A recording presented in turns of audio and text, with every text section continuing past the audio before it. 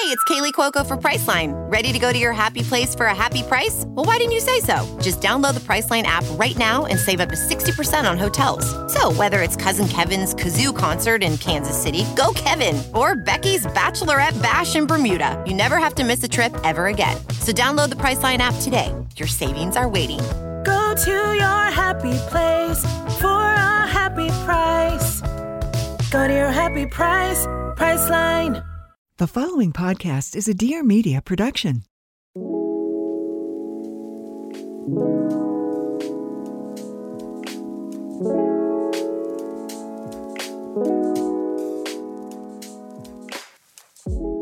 Welcome back to Mood with Lauren Elizabeth. I'm your host, Lauren Elizabeth, and I am currently on maternity leave, which means I did my absolute bestest to leave you with all of the moods and wisdoms you are going to need to get through as I get through becoming a mom for the first time. So please enjoy all of these amazing special guests and special episodes, and I hope you truly enjoy. Boost your mood for me.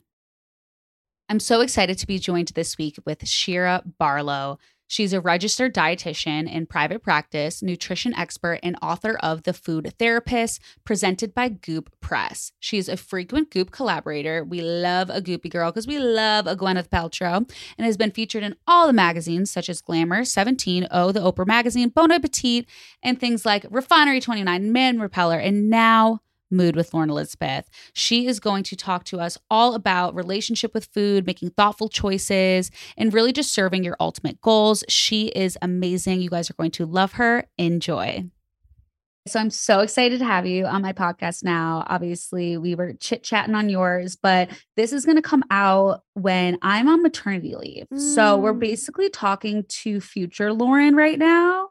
And future Lauren hopefully is not as miserable as I think she's going to be, but I think future you is going to be absolutely thriving. So how are you doing in this alternate universe right now? I'm so glad that you brought up the future you, because it's something I talk about all the time. And oh my God, really? Yeah. No, I'm like a super nerd on all this like future you research. There's all this research that shows that a lot of people think about themselves in the future as a completely different person.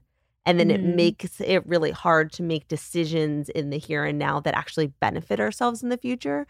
So there are ways to like connect to your future self. Anyways, I'm very, very into it. That is so interesting. Yeah. It's a lot of the research is done by this guy, Hal Hirschfield. He's a psychologist and he's a professor at UCLA, and it's so cool. It was actually all the research was originally done in terms of like financial saving, because they found that like people weren't saving for the future, because it sucks to do that because then you don't get to spend as much now, but then there's a payoff down the road. But then when I was writing my book, The Food Therapist, I got so into this idea that it's really hard, even if you know what you kind of want to do, to actually do those things day to day, because there's a trade-off of like what you want right now and what you want in the moment and what you want long term. And so I just got so excited about the research, and basically it found that the more connectivity you have to your future self, the easier it is to be like, oh, I want to do that future self a favor. And like a lot of times we talk about it like 3 months, 6 months, a year from now, in terms of whether that's, you know, saving for the future or flossing or, you know, eating really thoughtfully. But also it's like your next day self, like when you like prep things, you know, I'm not so into like food prep, but like food assembly. So you have some stuff to like throw together type of thing. Anyways, future me is feeling nice. I love that so much. And that like is so interesting to me, because I feel like that's almost one of the hardest things about being pregnant was for me. Because you're dealing with all these symptoms, and 1 second you're not pregnant, the next second you are pregnant. Yeah. And to take care of your body in a whole different way. And it's been so hard for me to make the connection of like mind body connection, that like I'm actually growing a human that is going to be here in a few months. Yeah. It just is so, because like in the moment, like it doesn't feel like that. Right. And so I wonder, like, because I want to get into your kind of story too about like Shira pre-motherhood and then post-motherhood and kind of like maybe some of the differences and the ways you've changed things. But I do love what I'm going to piggyback off you in real time in my real life about the future self. Cause I feel like that's almost maybe why I fail so much is because like I have this idea of me in the future, but like I'm so it's such a far off concept and idea that like I actually don't do anything for her in real time. I'm just like, oh, that's what I'm going to be like as a mom. I'm fully not doing anything to be that person right now. That's actually such a good point. Like, it's funny because in terms of what I do with nutrition, a lot of times when someone is a parent, being a parent can actually help them connect to themselves in the future, because it's like, obviously you want to like feel your best. In some cases you want to look your best, but you also want to like have your kids seeing you enjoying food and having a healthy relationship with food, and all of that stuff is really helpful for people. But when you're pregnant and you don't even know this person, I mean, some people feel very connected to the soul and the whole thing. I would say I felt really similar to you in that I felt, I don't want to say disconnected because I guess that feels negative. I think it was so unclear. I'd only known myself one way, and I knew I wanted to be a mom and I was excited to be a mom, but I actually couldn't really connect to what that was on like a day-to-day level. And it did actually, I don't know that it made it hard to do things that were good for me, but in a way it kind of, I think that disconnect was really hard for me when I was pregnant. But I feel like you have this had, I guess, and now have as a mom, this upper advantage because you come from the nutrition world. And so tell us a little bit about your backstory so then I can have this unrealistic expectation of your perfect nutritional pregnancy that you're going to disagree with. I will do the whole thing. But it's funny that you say it like that, and I will give the whole backstory. But the funny thing now is that, and you find this with anything, is that you expect that you're going to, there's these things that you would never say to your kid, you would never feed your kid, you would never whatever. Right. And at the beginning, when Oliver was first born, I like made everything was like, you know, the thing. And then literally, and I've talked about this before, like I would see him licking Pringles crumbs off the floor at the park. And I was like, oh, so it's like we're all filthy. Everything is filthy. It's all like, and everyone's fine. So I think like for me, I like to control as much as I can within like what I'm buying in the house. But for me, it's actually so important for me to not make it a huge deal. Like I want food to not be like a battleground. Like I want it to be like, yes, at home, like there are certain like values of the types of things I wouldn't like buy with ingredients. But when we're out and about, I'm not going to be like, ooh, Oliver can't have a cupcake at so-and-so's party. And the thing is like the thing you'll find too, and I feel really strongly about, is that as a mom and as a parent, only you can decide what's best for your family. So that's what works really well and feels really right to me. I have really crunchy moms, shout out to them on the West Side, who do bring those extra cupcakes, you know, like that do have more hard and fast rules and whatever. And like for them and their family and what's going on with them, like God bless. And you and I had talked offline about this idea of like good for you, not for not for me. That's my new favorite thing. Yeah. And I think taking that with you where it's like there's so much information and really coming back to that intuition of like what is right for me and my family. But for me and my background with food, I was, you know, I think like a lot of kids growing up in that kind of like, I'm 10 years older than you. And I feel like at that time, like every one of our moms was on a diet. Everyone was like downing Splenda. Yeah. It was all like Diet Cokes, Atkins, whatever. And, you know, we were all really conscious. And I was really conscious about like what bodies are really desirable and what aren't so much within my family and stuff like that. I had just a tough relationship with my body. I was like a figure skater and I was always just like really kind of concerned about it.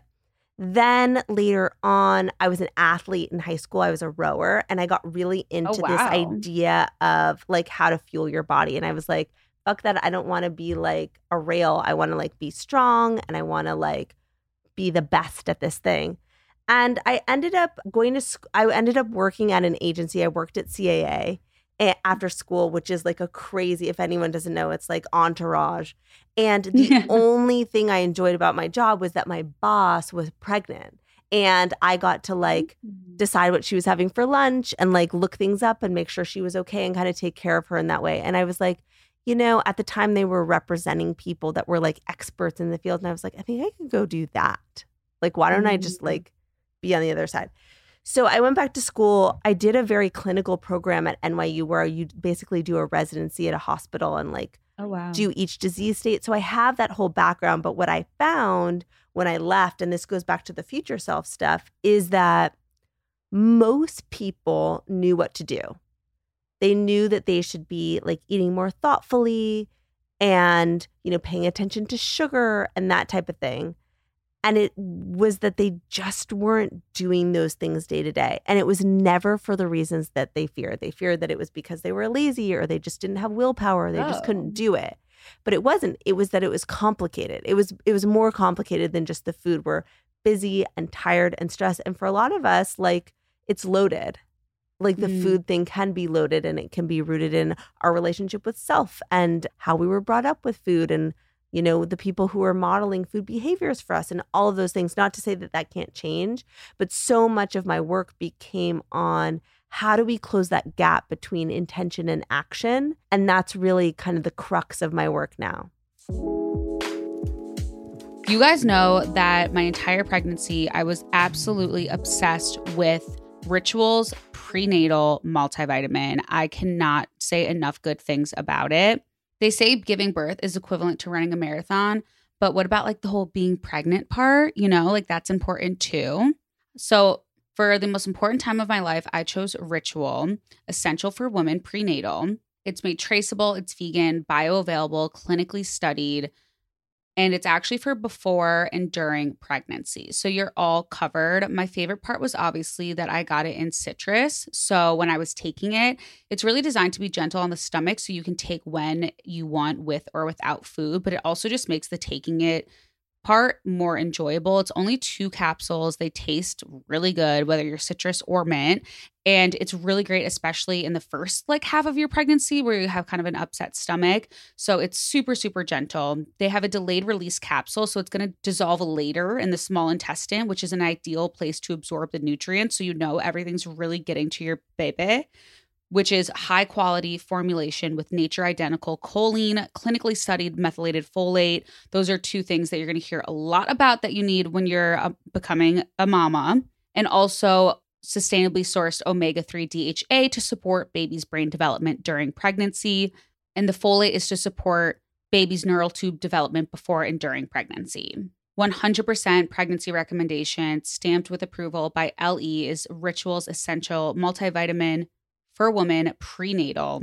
Why settle for a multivitamin you're just not 100% sure about? Ritual was literally built on trust, so it's the real deal. Ritual is offering my listeners 30% off during your first month.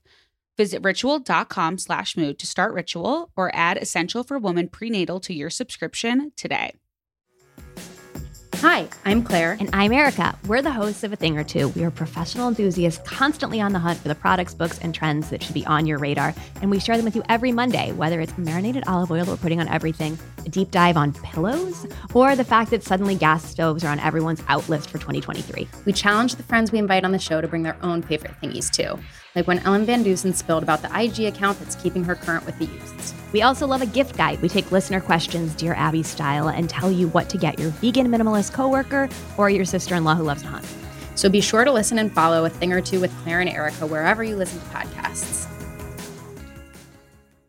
I started getting into wellness and all that stuff, but my Midwest self is very blunt and very matter of fact. And so I would always say, like, it's not easy to lose weight or to become whatever that food and lifestyle goal is. It's not easy, but it's simple. Like, it's not this big thing, it's like, do you want to lose weight or whatever? Like, eat the high protein, like figure out what it is for you.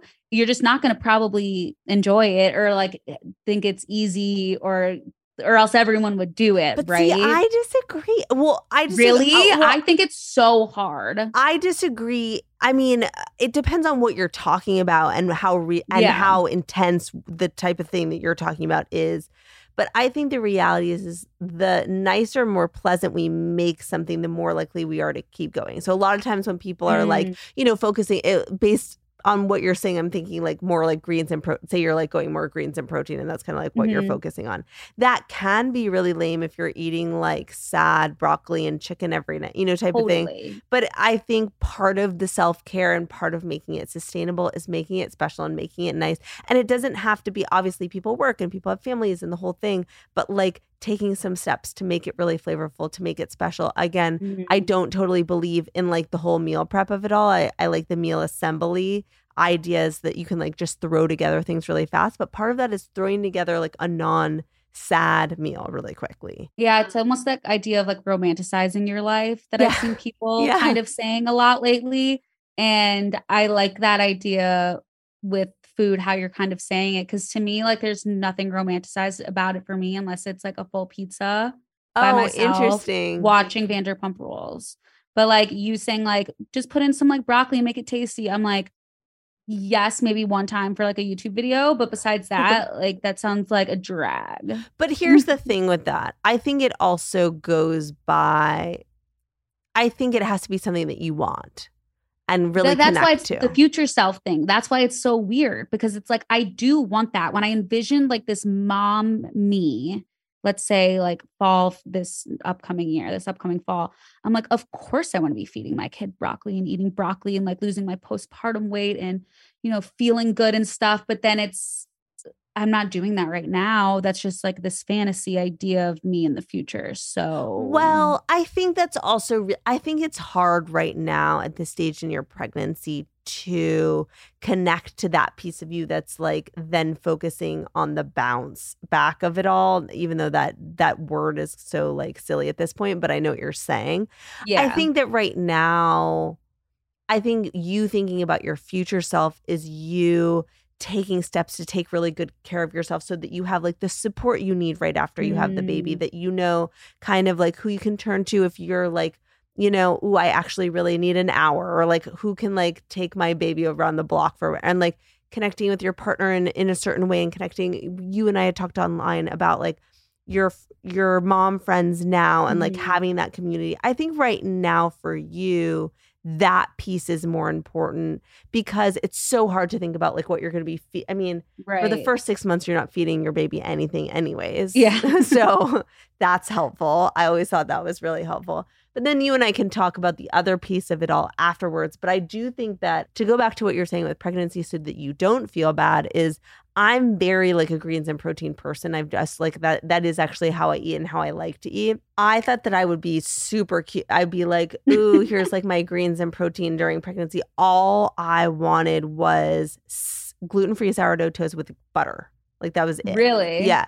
So my baby is fine, and he's just fine. I did not eat a lot of vegetables. I did take a prenatal and like got enough protein, but I think we put a lot of pressure on ourselves to. Well, the apps put pressure on you too, because it's like the most common one is that me and all my friends use is the What to Expect When You're Expecting app. And it was just like first trimester, like all it was telling me was to like eat the rainbow and like eat healthy and like all this stuff. And I was just like, like I felt so overwhelmed. Yeah. And obviously like I'm nauseous and food aversions. Like I don't even feel like doing that. Yeah. So like then you spiral of, oh my God, my baby's going to come out. I literally asked my doctor when we would check for all the arms and all the legs, because I was convinced that like something was wrong because I was eating like Kraft mac and cheese all the time, Right. So it's like, it's so interesting to hear you say that. And because my other part of my brain is, the baby's going to be fine. Like, yeah. Listen, is it good to have, a balanced diet? Yeah, totally. But I think that there are certainly a lot of phases of pregnancy. For me, it was definitely the first trimester where I really couldn't look at a vegetable. And I think the reality is you take your prenatal, you get enough protein, but like the baby's going to be fine. I mean, like the baby would take all the nutrients anyways before anything like, you may feel depleted, but typically, thank goodness, as you're feeling that in the second trimester, you start to like bounce back and start feeling more like yourself. But I was not downing vegetables. I was not having like a super balanced diet. I'm just saying that to be completely transparent, because people expect me to have had like this perfect little pregnancy. Well, yeah. I know. I would assume it because like I don't know, I would want to then just like copy everything you did, but in reality, like wouldn't do anything, would probably order pizza after this podcast, which is fine. No, it is fine. And I think that it's funny because the whole thing that we were talking about earlier starts now where like you have to do what feels right. Like some of these symptoms, and I have a client right now whose nausea is so debilitating that it's like for her to like get anything in right now is like a big deal. Oh, So wow. yeah, I mean, there's people who it is so tough. So yeah, I mean, getting enough protein is really important. Taking the prenatal, staying hydrated is very important. But yeah, if like you can't do it and you can't make the vegetables happen, especially in the first trimester, it does end up okay. Whether I wanna that's the know. message or not. No, that's definitely the message. But I also want to know too, because I saw on your Instagram that you took this, because this kind of more like the food and almost like mental, like new chapter side, is you took like a break and you were Yes. very honest about how you, if you would have told yourself that you were taking this break to go like raise a child, like you were gone for what, like almost like 3 years, and Yeah, you I came back did. in like 2021. I mean, Yeah. now you have clients again, you wrote a book, you have this podcast, and it's all about this, thoughtfully eating and nutrition and stuff. But I just found it so interesting that it was kind of this like clear break of like, hey, I'm back, here's where I've been. So it's not just also like how did you eat during pregnancy? Mm, It's also okay, like you clearly like gave birth and like had this big change too, because yeah. you'd think the next question is, okay, so then how did you eat like after pregnancy Right. and what was your Right. nutritional goals? But it's also like you quote I unquote know I did. No, I disappeared. did. And it's funny, I really did. And it's funny if you had known me before, you'd kind of be like, you wouldn't do that. Yeah. I had actually just written the book. Oh, It was really? like a big Okay. deal for me. It was like a big deal. Like people liked it. I was like, everyone wanted to be on their thing. And it was kind of like we were up and away. And the book came out in February. I gave birth to Oliver in June.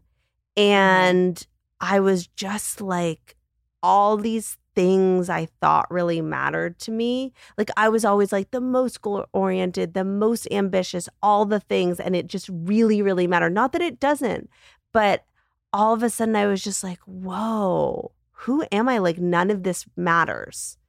And, it's also an incredibly privileged thing to be able to do that, to be able to just like, I think there's a lot of people, I was a full stay-at-home mom for 3 years, which is, by the way, Yeah. the hardest job in the world. But it is also a luxury to be able to do that, which I'm so grateful that I did. And it was really interesting because, I mean, a lot of things happened during that time, but it was the start of motherhood really helped me listen to my gut in this way that I didn't have access to before.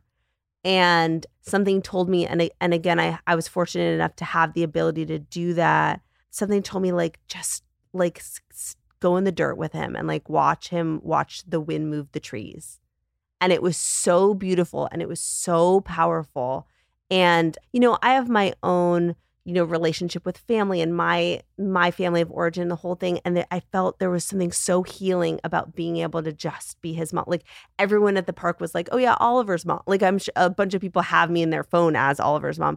And it was such a gift. And it was so, so, so yummy and special. And it was also very, very hard. Yeah, right. It's like But you have to be like, oh, and it was also very, very hard because we talked on your podcast yes, about how you just wait. You right. just wait. But it was hard. It was hard physically because I was, it's like, it's hard because it's like, who has enough hours in the day to be that present all day? And then you also blah, blah, blah. And then you have like a million unanswered texts and emails and whatever. But it was really, it's interesting also in this day. And I mean, that was, a couple years ago now, but it was also just really clarifying for me in terms of just like what I wanted, what was really important to me. But then the cool thing is now being back at work feels so good because, and you don't have to be one thing and it doesn't, you can change and you can change the whole thing. And once Oliver went to school and also some just things changed, the dynamic changed in my family and it just made sense. And I was honestly ready. And it made a ton of sense for me to be able to be like, oh, I also in my job, especially in my one-on-one practice with clients, it is a very nurturing job. Like I really do hold space for people, and I'm caring for people in this way, and I worry about them and I want them to do well, and I'm thinking about them. I'm like, oh, I hope so-and-so is doing so and like such and such. And I didn't in that moment have the bandwidth to be that for other people at that time. And then all of a sudden I really did. And I do. And now it's really cool because Oliver's really like proud of my work. And like, he's really like, you know, my mom, like he'll talk about it and he's into it. And I feel really proud of it too. And I think I'm better now because I have access to just like a lot more emotion and a lot more like nuance than I did before. It's so interesting how it's almost nice to like take that step back because then you're taking this like leap forward. Yeah. That you would have just been like kind of like crawling forward almost, you know? Yeah. I think, and it's so different. I have a ton of friends. It's so funny because some of my best friends were like, Shira, are you okay? Like, what are you doing? Like, don't you want to go to lunch? Or like, and I have friends who wanted to go right back to work, and I have friends of all different, like, there's no real wrong answer. But the thing is, I think it's almost like this weird portal if you can to like connect so closely to yourself. And if you can use it to find what that means to you, it's like the richest, most beautiful, juiciest thing. And then you're like, oh, I know it's like you guide yourself there. And of course, like you make mistakes along the way, but seeing you at this point where you're a couple months away from like having access to all of that, I'm really excited for you.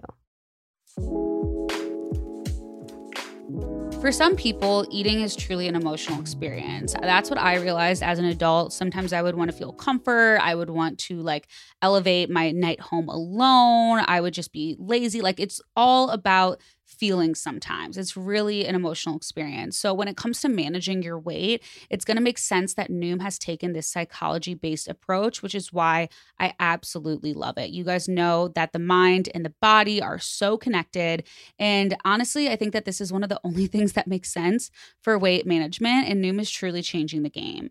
They use science and personalization so you can manage your weight for the long term. This is not a fad. It's not like a quick diet, a crash, whatever. Like this is going to give you the tools and understanding to really make a change in your life, which is especially what I know I'm going to be needing as a first-time mama.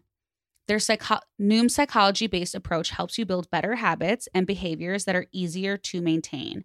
And the best part is you decide how Noom fits into your life, not the other way around. So I feel as though I'm not putting a lot of pressure on myself.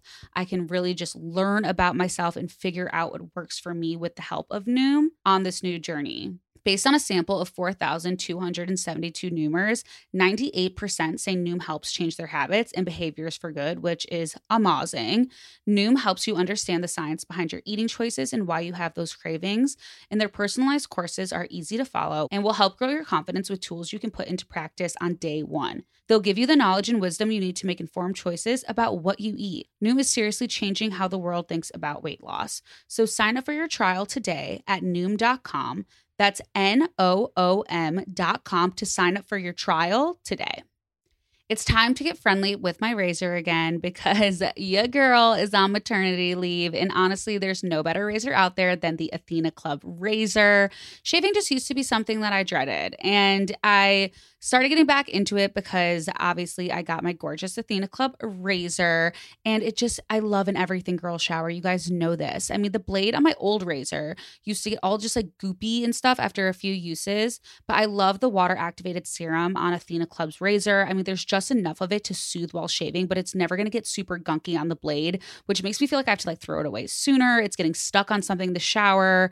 It's just disgusting and embarrassing, and I hate it.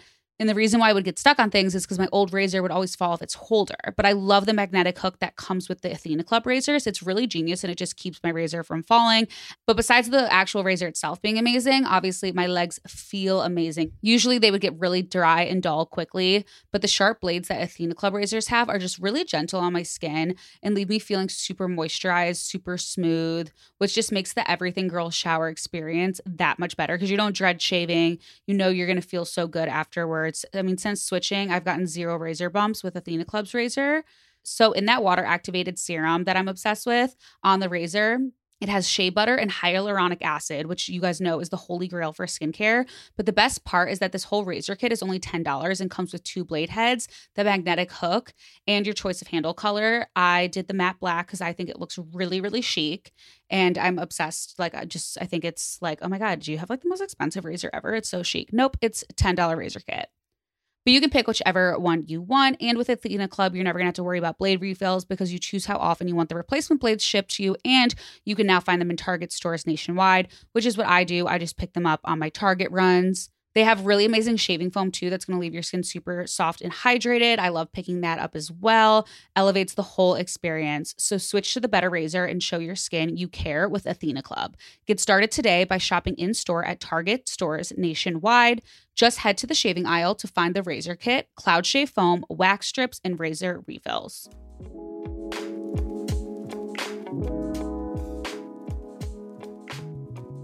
What would you say is like, then, because we were just talking too about like mood boosters and stuff. And, you know, obviously right now I have like all this time to really make sure I'm like boosting my mood. And food is such a big part of that too. Cause like, you know, boosting it from like the inside out, especially. But how would you describe like postpartum, like self-care in a sense, and like how that's evolved? Like, cause you know, one of the things of you just wait is, you know, you're going to have like no time to take care of yourself or like make sure you make time to take care of yourself.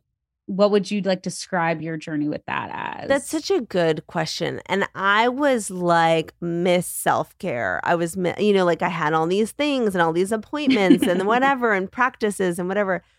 What you find, and that was one of the things I was really worried about because I was like, I love my little practices and rituals and I need like 5 hours a day to like fuck around and like do my like little things. But what you realize is your threshold for what you need as far as that gets really simplified. Not that, and I don't believe in the thing, and I think everyone to a certain point, every mom gets to a certain point where you're like, I need nothing, and then you do nothing for yourself, and then you're like, oh God, I actually do. So I'm not saying like, oh, little old me, I don't need anything. I think it just all got really stripped down. So I think that for me, really like straight out the gates, one of the things that everyone feels different, but I kind of really did buy into the whole like 40 days, like warm foods thing. It was a little What's that? So there's this whole like Ayurvedic thing, and it goes back to like Chinese medicine of just like the womb. It has like been through a lot, and eating foods that are warm after birth, like rather than like ice cold stuff, like helps kind of like warm it up and help it like come back to its normal state. And it's like really, I think, very a gentle approach. I don't know all like the ins and outs of like there's chi involved and there's like things I can't pronounce, but I really, that was something that felt really good to me. This is going to sound like sad because it's so basic, but like taking a shower every day is really nice. Like right at the beginning. And I don't mean that again as kind of like a martyr mom, like, oh, little old me, may I please take a shower? But it's kind of easy not to if you're like home and whatever. But there's like something about being like, okay, here I am, even if I'm not going out, which I didn't for like the first 40 days, but like showering and like washing your hair and putting on like a fresh pair of clothes. And the other thing with that I feel really strongly about is I am really practical and I didn't want to like buy a ton of new stuff to whatever, but I did have a couple things that I felt like confident in after that where you're like, oh, whether it's like a legging that feels really good or like a fit that you feel good about, where it's like, I think it's easy to like start to feel like a garbage person because you're just like a home little gnome, like a little like sweaty gnome. That's how I like started to feel at certain points. And then I'm like, no, take a shower, put on your thing, and then it's like surprising what like having something that feels like flattering for you in that moment, that you feels more like yourself and pulled together in that way was really nice.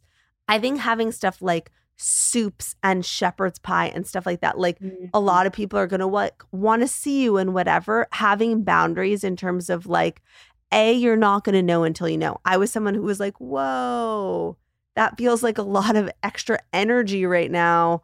Some people are like, oh my God, please come and like lie in bed with me and this is fun. But I think like paying attention to yourself right after of like getting a read on like, what do I actually want and need? But if people are asking if they can do things or what do you want, like have them make like yummy food. I mean, you may want different things than what I wanted. One of my best friends made this shepherd's pie for me that like to this day, like it's what I crave if I'm like having like a moment where I'm like, I just want like a warm hug, basically. Yeah. So I think like having boundaries and understanding like what you need, having like food on deck so that like there's things to grab, especially, and not being too hard on yourself. You know, like some people, the breastfeeding journey is like really positive and feels really nice. And other times it's really hard and it's not, and like whatever feels right for you. But I do feel like in that time, it's nice to have like food on deck. Totally. I think it's whenever too, I listen to, you know, newer moms, because, you know, it's been a few years for you. I'm always trying to think too, because I think that I do this for myself of when I'm podcasting, especially to be like, okay, how does this relate to just like women in general that like maybe aren't necessarily in this season of life right now, even though I know a lot. I think one of the biggest surprises was a lot of people are in this season and that was just a fear of mine. So I know that this is obviously so helpful for them, but I just find it interesting too of like, what are those kind of like lessons that maybe you see yourself connecting with your community, with your clients that just relates to kind of things you learned through motherhood that relate to non-mothers or non-expecting mothers in just different seasons of life, you know? Yeah, I think that the biggest thing that comes back again and again and again in the podcast, in the practice, with so many guests is this idea of self-compassion. Because I think that we feel so much that if we're not hard, like we all make mistakes, like no matter what you want to do, no matter how far along in the process you are, you're going to take some steps back. And I think that a lot of us worry that if we're too kind to ourselves, we kind of like won't get anywhere. And we'll kind of just like stay in neutral and be like fuck ups. And what you find is it's really quite the opposite, that those feelings of shame and inadequacy and the whole thing like cause you to then like shame spiral and then do like a whole like eat, repent, repeat cycle where people will like eat something that and then feel kind of bad about it and then like eat so much more because it's like it's all ruined and it's all over anyways and fuck it. And so I think that from literally every single person that is very smart and very self-aware, I come back again and again to this idea that like we have to be willing to make these missteps, have these missteps. It's a part of life, and do our best to like, in my case, like learn from them, to be like, okay, so what was going on for me? Because I really wasn't in my body in that moment. And I kind of overate and it didn't feel good. I wasn't even enjoying it. Well, what do you think was going on for me? Well, like I didn't really have a snack. I went right into this thing. I hadn't really thought about it. I was so stressed and like the beginning of the day, I wasn't really prepared and I hadn't really, you know, X, Y, and Z. And there are all these like factors that go into our own little personal triggers of what takes us out of ourselves, what makes it really hard to connect in that way. And for some people, it's a matter of, you know, the steps that you need to take to really slow down in the moment and pay attention to eating while you're eating it. That's like the number one thing, because it's so hard it's hard conceptually to think about. And it's just because we're always doing a million trillion things. And this idea of mindfulness at this point is kind of like an eye roll, because like we all know we're supposed to be more mindful. But one of the things I talk about is like that can be really helpful is like eating with your non-dominant hand, because it kind of forces you to pay attention to what you're eating while you're eating. but without like going to an ashram. So I think slowing down is really important. And then I think there are some, we talk a ton about willpower, this idea of willpower. People think that some people have it and some people don't. And if you don't, you're just like never going to have it. And that's not the case. What all the research has found is that it's this limited resource and we use it up on doing things that we don't want to do, like answering all the emails that we're supposed to do, paying our taxes, like not yelling at our kids when they're, being insane.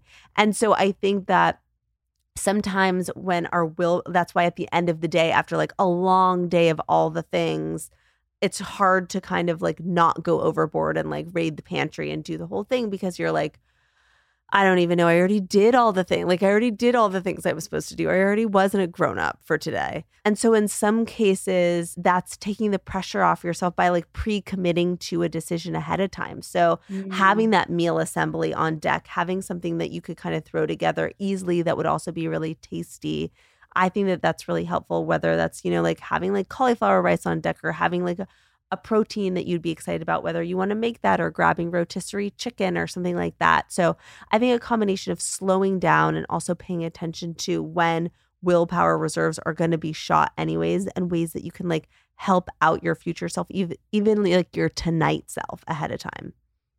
100%. I think it's so interesting how big of a just chokehold almost, the concept and just the idea and the thought process and the willpower of food is over us, and food as a pregnant person, food as a mom, food as just a woman. And, there's obviously so many approaches to nutrition. And I love your approach specifically because I think that it's especially helpful in like the season that I'm in and just knowing where I'm headed, because like, it's going to be quick and I'm going to be tired. I'm not going to have the willpower and be thinking and all of that stuff, but I don't want to lose myself because I want to set a good example as well for my daughter, which I think when I found out I was having a girl, the first thing I said was like, food is so different now because now you're raising a female who can easily have body issues, food issues, all that's not that men can't, but it's definitely like,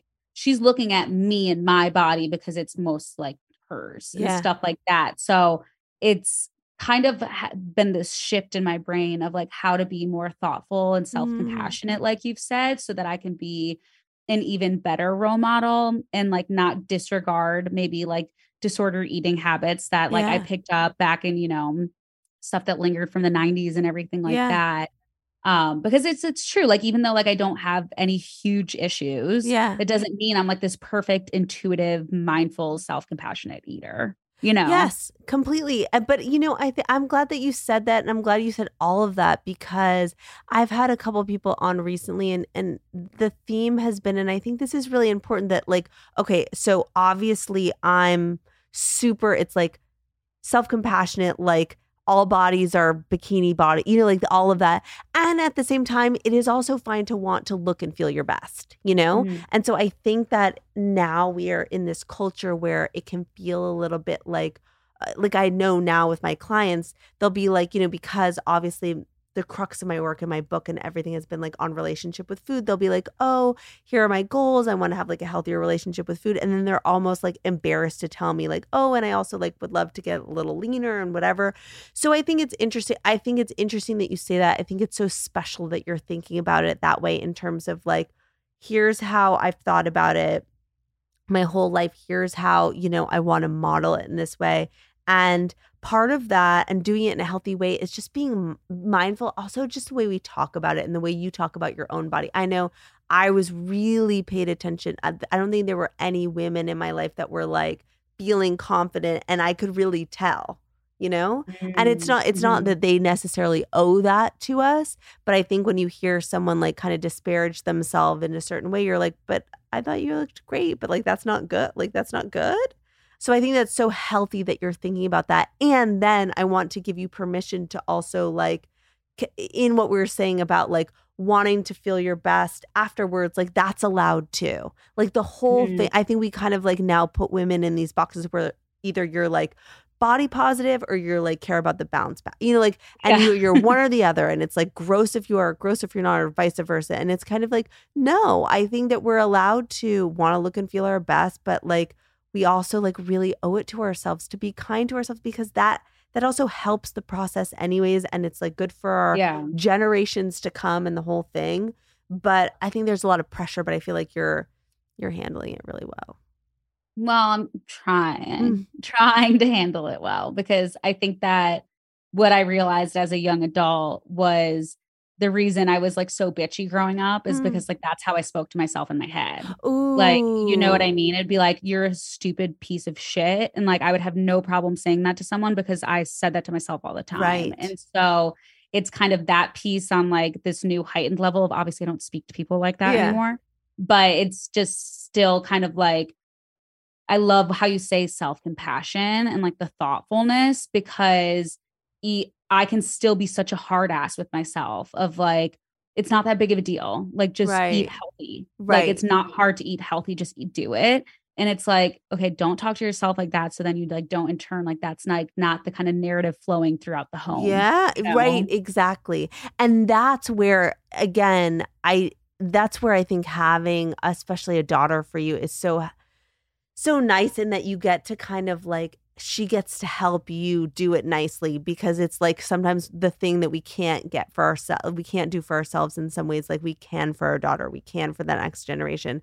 And for anyone that's listening who isn't a parent yet or isn't even close to that, I don't think that that has to be the thing. I think that practicing self-compassion is and really should be something that we start as early as humanly possible. And because again, I do think that we think that if we're not like drill sergeants about it, and we'll just like, we won't get anywhere, but it's really not the case.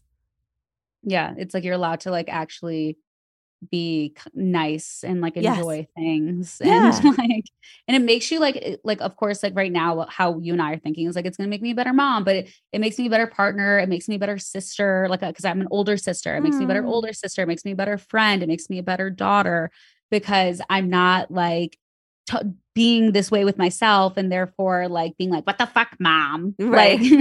Like get a grip. Because like I can be the bitchy older sister sometimes. And it's like, you know, I'm not going to lose all my sass, but I'm definitely going to hopefully be a more refined version of like a more compassionate version of myself, even so, as a mom. And it's just so crazy to me how it's all tied into kind of this space and wellness that has to do so much with food. And I guess, you know, you describe yourself too, like your book is called Food Therapist, and, you know, your podcast is Good Instincts. So what would you say are kind of like the main words that you're loving in the wellness space right now to describe? Like, is it intuitive eating? Is it food freedom? Is it like, what is kind of like where you're loving that this space is right now? That's a really good question. You know, what's so funny is I don't know that there's anyone, I think that there's now an overall shift towards like blood sugar,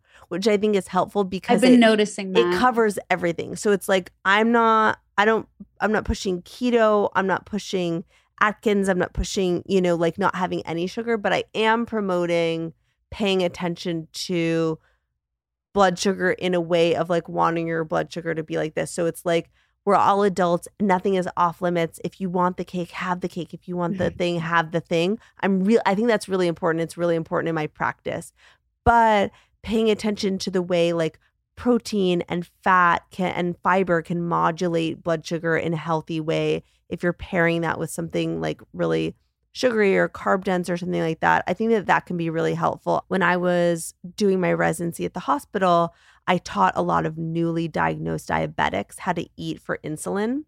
And it's just kind of like looking at labels and paying attention to how many carbs and how much sugar and stuff like that, not because you can't have any, but because you're being mindful of the way those things would impact blood sugar and ways you can modulate those things.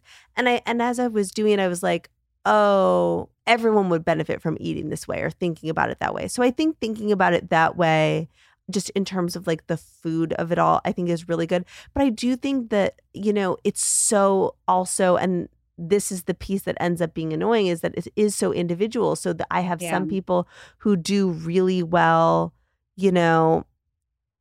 doing plant-based stuff. I cannot eat plant-based. It doesn't, even though like I know it's great for the environment, for some people it works really well.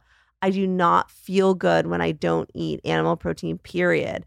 And I think that going back to the good for you, not for me, I think so much of it is, if you are paying attention to blood sugar and that whole thing, you're paying attention to getting really in touch with when you're hungry, when you're full type of thing. And that's also really hard because it's like eat when you're hungry, stop when you're full. That's really good advice. But what if you're not really sure? A lot of us aren't. So I think paying attention, checking in with yourself, I've talked about, I think a lot of people know what it feels to be hungry. And then a lot of people know what it feels to be like uncomfortably stuffed. And in like a really non-judgmental way, like referring back to what it feels like to be overly stuffed, and you're kind of like an overstuffed suitcase and you like feel like you could throw up maybe, something like that. And so you definitely don't want to be on either end just because it doesn't feel good mostly. And so checking in with yourself, like, what does 25% full mean? What does 50% full mean? What does 75% full mean? And what does it feel to be like full and like you're good? And I think for a lot of us, we could all use little reminders, especially if it's like been a busy day or crazy. You have, kids running around, or like you're in the middle of finals, or, all of that stuff. So I think ways that you can check back in with yourself, but in a really realistic way, because I really do feel like I get triggered when people are like, just meditate. I'm like, I don't know how. So I think blood sugar stuff, paying attention to what you're eating while you're eating, trying to get in touch with those hunger cues stuff.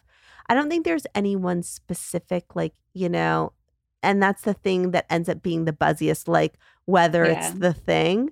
But those are the things that I find are like the tried and true things that are actually working for my clients and actually like seeing results that feel really good. And then you actually feel good just like day to day, and just like not feeling like you're in a boot camp. Yeah, I mean, I would never thrive in a boot camp. I I can only do the feel good version. There's nothing boot camp about this for sure. But I'm absolutely obsessed with everything that you've said on this podcast and know that there's so much more out there. So where can everyone go follow you for more on all the socials? You're so sweet. So I'm at Shira_RD on Instagram. My book is The Food Therapist. You can get it anywhere books are sold. And my podcast is The Daily for Dear Media. It is called Good Instincts. Daily? Yeah, it's a daily. You're crazy. Yeah, Monday through Friday. You're out of control. Monday through Friday. They're short episodes, though. It's actually really fun because they're like shorties. So it's like a little bite-sized nugget. And so Monday through Thursday is just me. And then Friday is a guest. That's so exciting. It's like a little mood booster every morning. A little mood booster. Yeah. I love it so much. Well, thank you so much. Thank you so much. I'm excited for you.